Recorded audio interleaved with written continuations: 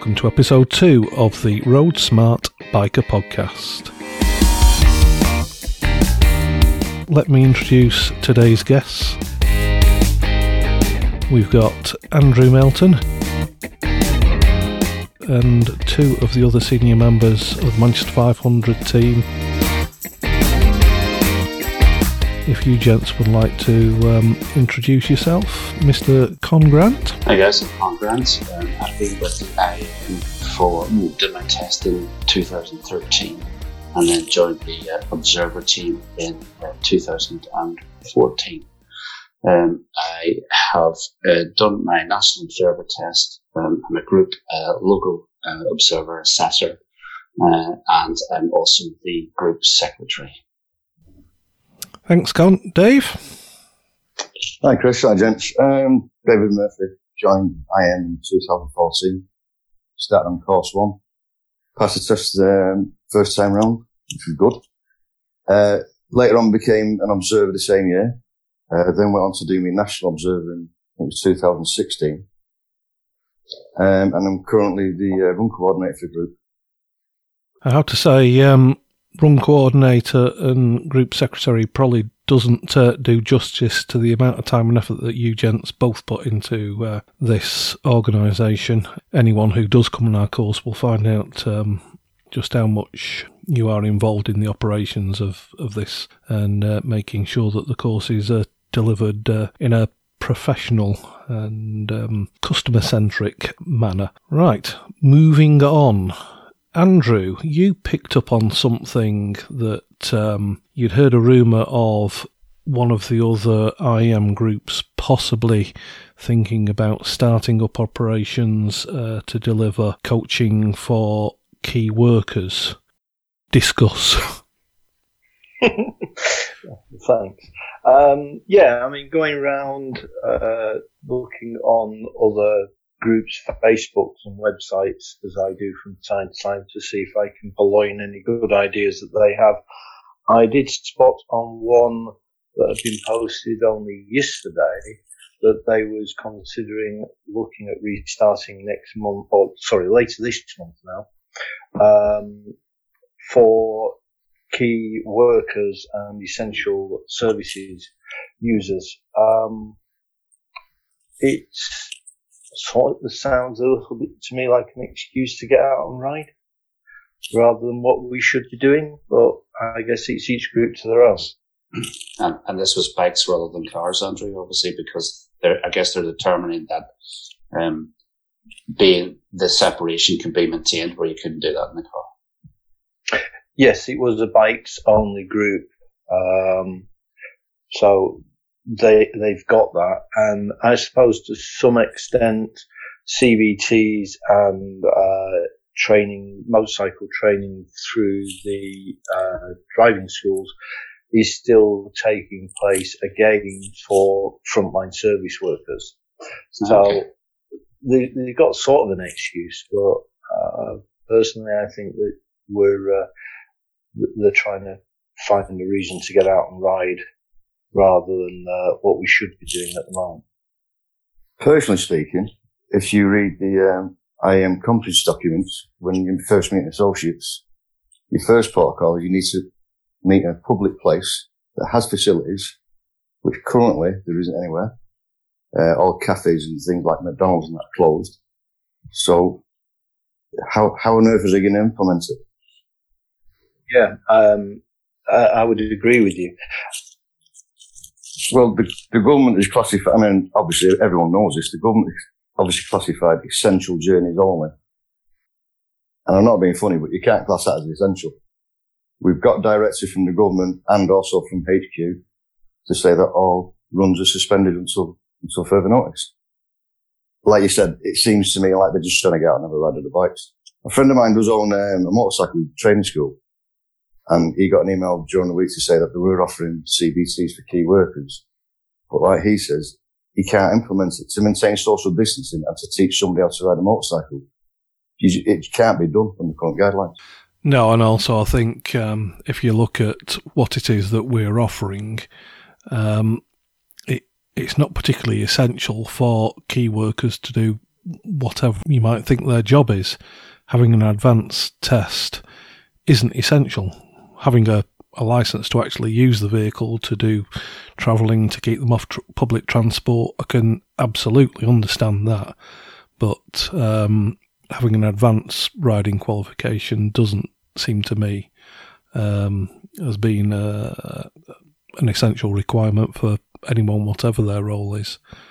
I guess just to play a little bit of devil's advocate, in theory, you could suggest that you were making people safer on the road, and that does actually support objectives, if you like, in terms of minimising the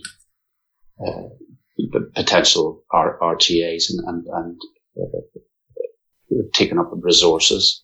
But I think that's much outweighed by the fact that it's difficult to implement, and obviously we can't do that in just one or two runs. It's a duration thing. Yeah, we can't make a safer rider overnight. Essentially, is what I'm saying. No, absolutely agree with you there. So yeah, and I'm sure that the people that are talking about this are doing it with the best of intentions, but as you say, we've got a clear directive from both government and from our masters at IMHQ. I think the answer to that is each group is going to make their own decision, but from the four of us, Manchester 500 won't be restarting operations until such time as we get a clear directive from both government and the IM to say that the hold has been lifted and we can carry on. We're not going to take that decision on our own. Yeah, I think we can't take that decision on our own. But also, when we do start considering getting back on the road with the coursework, we've got three things that are happening, all sort of, I expect to happen as soon as the restrictions are lifted. The first thing is we're already seeing an increase in the number of motorists being caught for speeding. To me, this is sort of bears out the fact that people no longer think about how they're driving and what they're doing. So if they see an empty road in front of them, they don't know how to judge what speed they should be doing on it. So we'll have a lot of drivers coming back onto the road who are rusty, out of practice. There's suddenly going to be a big change in traffic levels. I think that's a recipe for disaster. We've then also got a number of groups which are being set up to do things with the best of intentions, such as the riding sport of Captain now Colonel Tom for what he's done for raising money, and other bike rides that have been done to raise money for the NHS, etc., etc. These events are difficult at the best of times when riders are at least used to riding on the road and have got a reasonable level of skill built back up. But to do these things when these riders, it might be the first or only the second time they're out on the bike this season, is going to be a recipe for disaster. And rather than raising money for the NHS, I think there's a serious chance that they will cause extra work for the NHS. Yeah, there's some pretty big events planned when we're allowed back out, and not only are people going to be rusty, there's probably a lot of people who are not accustomed to riding in such big groups, so the risk is proportionally higher under those circumstances, although I fully support all of our NHS staff and the work that they're doing. I certainly won't be joining any such rides because I think it's the potential for something to go wrong is relatively high. Yeah, I think in fairness, that some of those rides aren't planned until well into next year, Chris. So hopefully, some of those people who are rusty will be less rusty. But I think at the minute, well, I have seen an increase in volume of traffic on the road. Dave, I don't know if you travelling up and down are seeing more traffic on the road, but yeah, equally. over the last 2 weeks, it's slowly but surely got worse. There was actually an accident on the M60 yesterday morning, about 7:30. Since lockdown initially, there's been very few cars on the road. Great for me because my work centre, getting to and from work, at least half the travelling distance I used to. But there has been a steady increase. Dave, perhaps you should explain that you are required to carry on working. You're not just doing it for the fun of it. Won't be exactly classed as an essential worker, but obviously I can't work from home because I'm a site agent. Fortunately, we've been lucky enough to jump through hoops and red tape enough to work on sites where there isn't anybody around. Obviously, we've implemented social distancing between workers and putting extra hand sanitizers and stuff like that, extra facilities for welfare. But getting back to the initial question, the road levels of traffic have definitely increased over the last 2 weeks. Getting back to what you're saying about these national ride-outs for different organisations, I think because people have not been on the bike for so long, I wouldn't want to certainly be joining one anyway, but once you do get the freedom back, depending on government guidelines, you'll probably just want to ride wherever you want to ride, as opposed to joining in great big groups anyway. Dependent on government guidelines, as Conor just said, these events could even be next year. So we'll just have to see how it goes, to be honest. Yeah, fair point. Well made. Yeah, I think equally. What I've noticed is definitely people driving faster than normal because of reduced volume of traffic. Obviously, the delivery drivers are having a bit of a field day. Not to hate a particular group, but I live in a stretch of road that goes that's 40 miles an hour that goes from 30, and it's only about a half a mile stretch. I frequently see people, terrorsing down there at 60, 70 mile an hour because it's a clear road. So there's definitely that, and I think there's been a couple of instances of people travelling. I think it was the one in Manchester was 114 and a 40. Couple of days ago, so just absolutely insane. You can sometimes tell when people are out in their flashed up cars and speeding that it's probably not an essential journey, but each to their own, and some people flout those guidelines. One thing I have noticed on a lot of roads I use quite regularly is because of this supposed exercise, your hours exercise, there's been a lot more cyclists and pedestrians on a lot of these country roads. So even though the roads are freer, you've still got to anticipate what could be around the next corner. Yeah. I've come around several corners to find groups of pedestrians effectively stood in the middle of the road on an SL, where ordinarily they wouldn't even be there. A lot of cyclists around the Cheshire Lanes and Knutsford area that aren't normally there during the week. So you've also got to be aware of that as well. Yeah, I think to pick up on Con's point about more people being back on the roads, sort of playing a bit of devil's advocate with it, but would you want to use public transport at the moment? No. I know I wouldn't. No. Don't like using public transport at the best of times. Yeah. Well, I mean, problem with public transport is it's full of the public. Exactly. I don't know whether that is maybe something we can anticipate an increase in people using two-wheel transport. It kind of makes sense, because you are by yourself. It's a fairly economic mode of transport. So we might, coming out the other side of this, we may see an increase in bikes on the road, and hopefully demand for both training and courses like ours. Con, I don't know whether you've noticed, but I used to drive down Princes Parkway every morning. If there was a vehicle with two people in, it was a bus. Okay. I'm just saying. Okay, it was wishful thinking. A slight aside. I noticed that MAG are campaigning to have the current emissions-based road fund licence changed to one that's based on vehicle weight. The reasoning being that as there's a transition to electric vehicles, the emissions will naturally go down, and effectively the government will have no income from road users.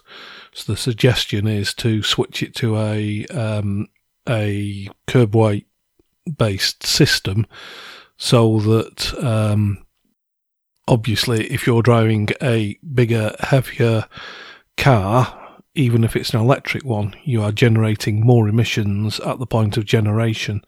So it makes sense to make the weight the thing on which you base the road fund licence, which will then, of course, make motorcycles significantly cheaper. I'm not sure if that's going to go through, but if it did, I'm sure ministerial cars will be the cheapest of all to insure, because they're all full of hot air. Ooh. That's it. Oh dear. Yeah. And on that note, so let's just put a call out to our hundreds of listeners. Well, it was actually 30 for the first episode, but that's probably 25 more than I expected.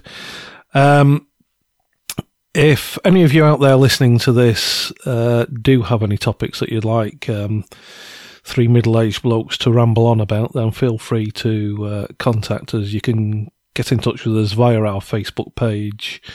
All our individual email addresses are on our website, which is mcr500.org, or you can email into this team at enquiries at mcr500.org. Sorry, that's enquiries at mcr500.org. Ask us any questions that you fancy having answered, or suggest topics that we can discuss. So, next item on the agenda is what I'm hoping to become a regular section, as I'm calling It Just Depends, which is my favourite answer when somebody asks a question. So, this arose out of an exchange that I had with a commercial motorcycle trainer on Facebook. He was talking about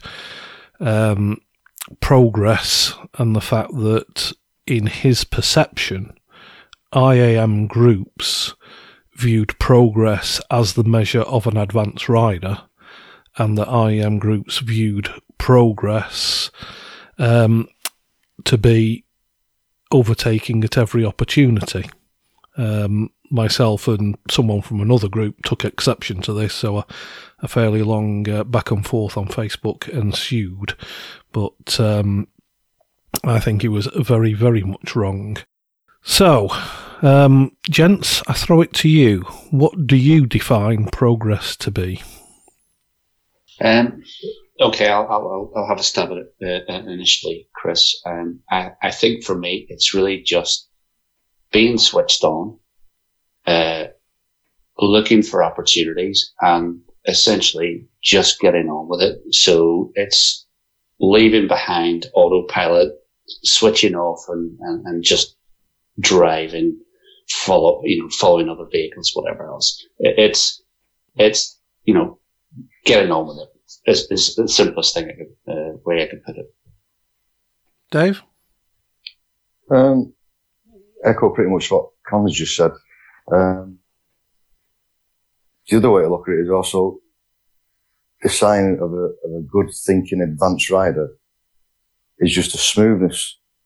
You can sit behind somebody and it just looks a lot smoother, not rushed. Everything is well thought out. Overtakes are well planned. Getting back into spaces are well planned. It's not a case of you've got to overtake at every opportunity.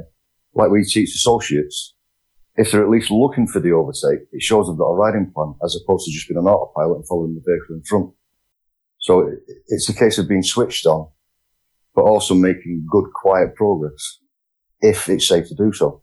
I think the word that IMHQ use on their website is unobtrusive, which I think is a very good description of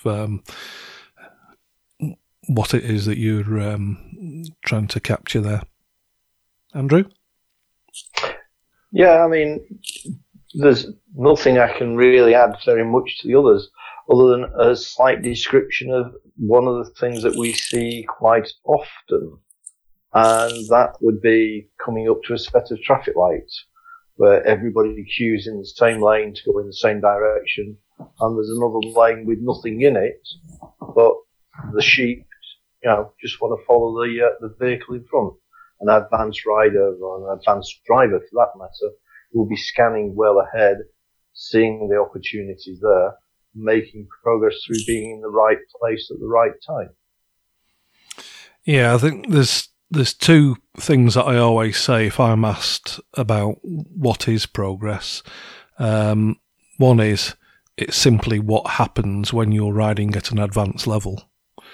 And the other is it's recognising and taking the opportunities to keep the wheels turning. So your description of the empty lane at the lights is a very apt one. Rather than stopping at the back of a queue of 4 or 5 vehicles, if you see an empty lane, what you can do is, as long as you're not inconveniencing someone else, you can slow down on your approach to the traffic lights. Hopefully, with a good forward planning, you'll have a good estimation in your mind of when the lights might turn green again, and time your arrival at the stop line at the end of that empty lane as the lights turn to green.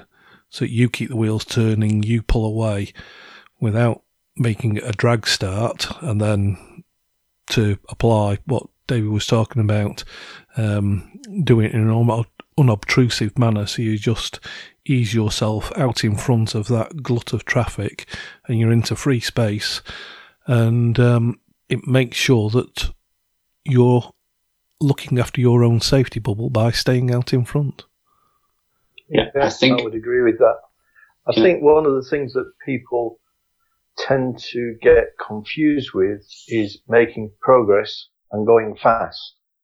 And the two are not necessarily related. Making progress is about taking the opportunities to get ahead, but it doesn't necessarily mean that you're going to go like fast. Yeah. So I think some people mistakenly define making progress as almost like aggressive, where actually it is all of those things that we have talked about. It's definitely about being smooth, and it's almost like, in the countryside, you're trying to flow with the roads. So you're not, pushing it to extreme, but you're moving on briskly, not aggressively. And I think the example, I can think of an example where, if we think about filtering on motorways, we can still filter at 5 or 10 miles an hour, and that's sensible, relative speed to the traffic. And that's not being aggressive. That's looking for an opportunity. We can identify an opportunity there to make progress, not by rushing it, because that's where our risk increases. So, and it's things like keeping the wheels turning. So that, for me, I think that it's misunderstood what we mean by making progress. I think another way of putting it is we're actually teaching associates what can be achieved on a motorbike if you're fully switched on and you've got a proper riding plan. Yeah. Plus everything else that you just said. Yeah. What I don't want progress to be seen as is, I know some of you guys go down to London as often as I do and use that roundabout called the M25. And I've been going along there at motorway speeds and seen motorcyclists riding in and out of traffic, weaving in order to make considerably more than the speed limit to get ahead. Now that to me is not making progress. That's looking for somewhere to be an organ down there. Let's just explore that concept a little further, which is in relation to overtaking. The commercial trainer was suggesting that IM groups see this as the be-all and end-all, the ability to make a, and I'm doing the bunny ears in quotes, safe overtake as being the holy grail of advanced riding. I kind of argued the toss with that we certainly don't in Manchester 500 take that view, but we would expect any rider to be looking for opportunities to overtake. We don't expect them to be making overtakes every time, but they should be aware of opportunities, demonstrate that they are aware by the body language of their riding, and then if it's not appropriate, they show restraint and abort the overtake. So as the four of us know, you can immediately see a rider who simply isn't looking as against a rider who is looking but is choosing not to take unsafe chances when and going for overtakes that should never have been attempted. Any comments? Yeah. I've got a really good example of that, Chris, and I had this conversation with one of the associates I was out with last year, and he was being a little bit on the cautious side, as in not looking for the overtaking opportunity. So we pulled in, had a discussion on that. And then as we pulled off again, we were going uphill. We could see round, there was a sweeping left-hand corner. We could see all the way to the top of the hill. And he chose, because there was a bend, he chose to sit behind an Arctic and a tractor.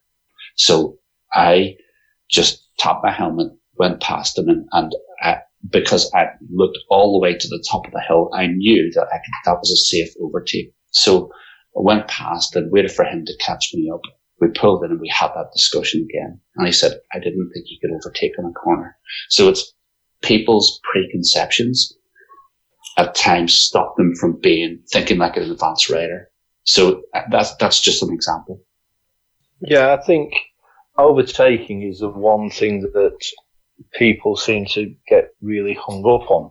And we either get them that are doing aggressive overtakes that there was no need for, or hanging back and not planning any at all. We had a training meeting before the season started, which was attended by a few guys from one of the other groups.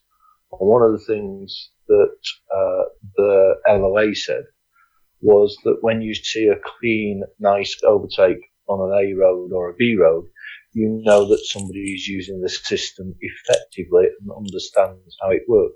Yeah. So it is a good demonstration. And I think that was quite a good point. But one of the other things that we have to look for is reasons to overtake rather than reasons not to. So is it going to give us some advantage? In the instance that you've mentioned, Con, where you're following a truck and a tractor going up a hill, which are obviously going to be going up at a sedate sort of pace, then exactly. There's definitely a reason to overtake. If it's an NSL and you're doing 55 miles an hour, then there isn't a reason to overtake. Yeah. And equally, you see an opportunity, but there's a set of traffic lights ahead. So a number of times I've seen people pull out, overtake, and then they stop at the traffic lights down the road. It's like, so what was the benefit in doing that? Zero. I think that's exactly the word that IAM use. It's in relation to what's the benefit, but also they talk about necessity. I find that one harder to reconcile in my own mind because unless you've got the wife in the car and she's about to deliver your child into the footwell, how often is an overtake necessary? So I do prefer the term beneficial. If there's a significant benefit to be gained, then I can understand that. Yeah, if it's a very long line of traffic and quite often when you get lines of traffic, there isn't a safe landing space So trying to force your way into a gap just to get ahead of one or two vehicles in front of you, I don't really see the benefit under those circumstances. But I think my argument with the other guy was more about it's a demonstration that the person is making sound observations. I think what we're trying to get across to associates is when they first start on the course, they look at an overtake of, well, I couldn't see the point in doing it. What we're trying to emphasise is that when they get to test level, the examiner, if it's safe to do so and there's no reason why you shouldn't do it, would expect it. Our job is to ensure that they do it correctly. We get a lot of people swan necking in order, or they're actually overtaking the vehicle before they've had a look and things like that. I think if the text and the way they use the system is enforced from the very beginning, then they'll understand the reason why they should be doing this overtake. Because, like Con said, then if you come into a series of bends and beforehand you can overtake, otherwise you're going to end up stuck behind the car. So it's horses for courses, isn't it? It's when it's appropriate. Yeah, it's particularly on the course. It's about that demonstration of competency. It's all well and good saying, "Well, I don't want to." The problem is if we don't see you as one of our trainees demonstrate the competency, how are we ever going to be able to help you improve the standard of that overtake? What happens in the situation where you do decide that I do want to make an overtake because maybe you do have the wife in the car about to deliver into the footwell and you want to make progress? If you've not given us the opportunity to help you improve the standards, to understand when an overtake should not be attempted, then there's a higher risk of you having a go at something that turns out to be a high-risk move and putting both you, the wife, and the sprog in the footwell in danger. I'll tell you something. My wife's a little bit past giving birth nowadays, but if she was about to give birth, I think I'd ring 999 for an ambulance because I'd want my concentration to be on driving and not on what was going on in the passenger seat. If it's in the footwell, it's a bit later, isn't it? Yeah, the other part of my discussion with the chap was everybody has the right to, not be trying to make an overtake at every opportunity, and I won't ever dispute that. However, what we do see an awful lot of on the course are people who simply aren't looking. That they are just, I think it was something Con alluded to earlier, that they're like the sheep in the herd. They're just sitting there in the traffic, following the traffic, and not really looking and planning for themselves. The risk of that is their vision drops, they're looking at no further than the boot lid of the vehicle that's in front of them, and they're not planning for anything. So they don't see the car that's waiting in the side road, waiting to emerge, and seeing the gap between the cars, not spotting the motorcycle, and then they go for it and T-bone the poor old biker. It's by looking for opportunities to make progress. That's where you get the insight into what's happening ahead, that you see the road sign earlier that says there's a sharp deviation coming up, or that there's a junction, or you see the kid running along the street with the dog, all these things that put us bikers in danger.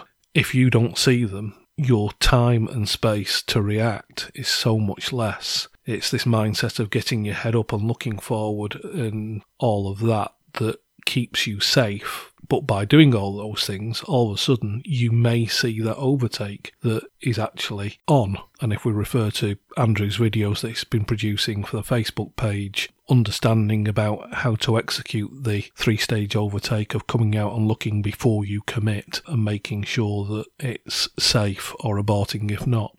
Yeah, I think overtakes is one of the most difficult things we have to deal with in today's driving. What Con describes, and I've often described as sheep mode where people are just following each other mindlessly up the road, concentrating on the back of the vehicle in front.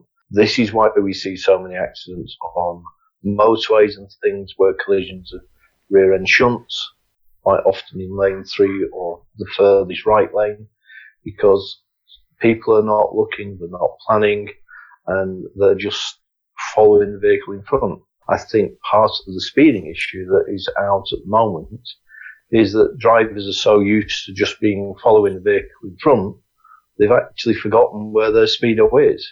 And if there's nothing in front, they have no reference point by which to judge the speed that they're travelling at and whether it's appropriate for the road that they're on.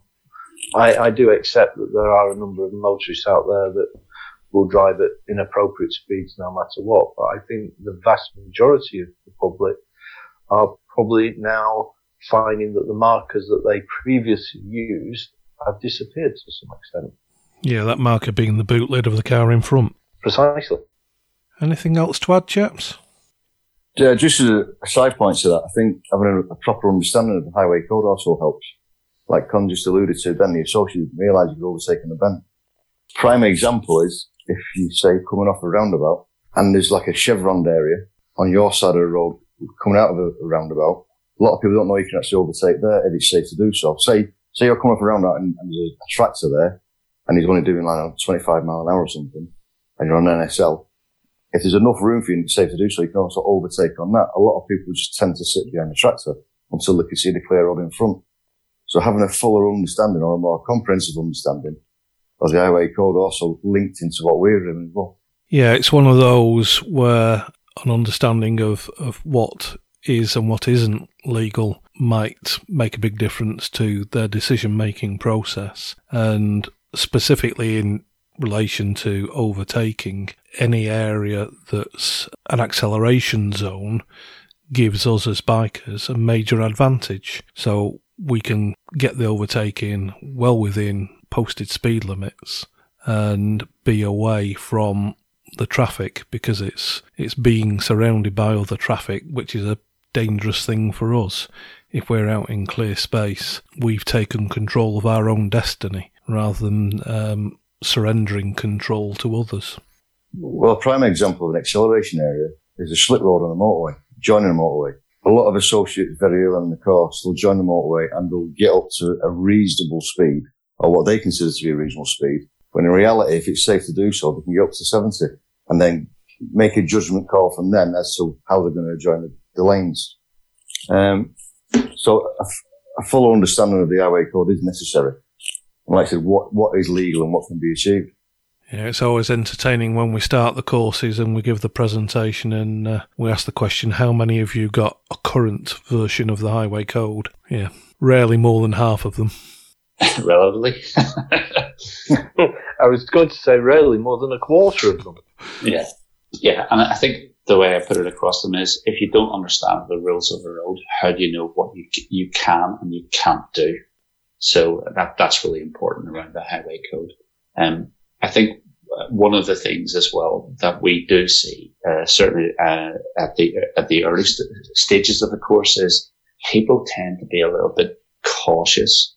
So and they say, "Oh well, I didn't think you'd want to see me do that," and they're very conscious of being followed, and they're not used to that, and obviously, and our following position is probably very alien to them, so it's usually a case of a quick aside to say to them, when you see a national speed limit sign, you get up to the speed briskly. Just don't, just start rolling on this roll. So again, this whole thing around progress is, if you can do it and you can do it safely, get up to speed as feasibly possible.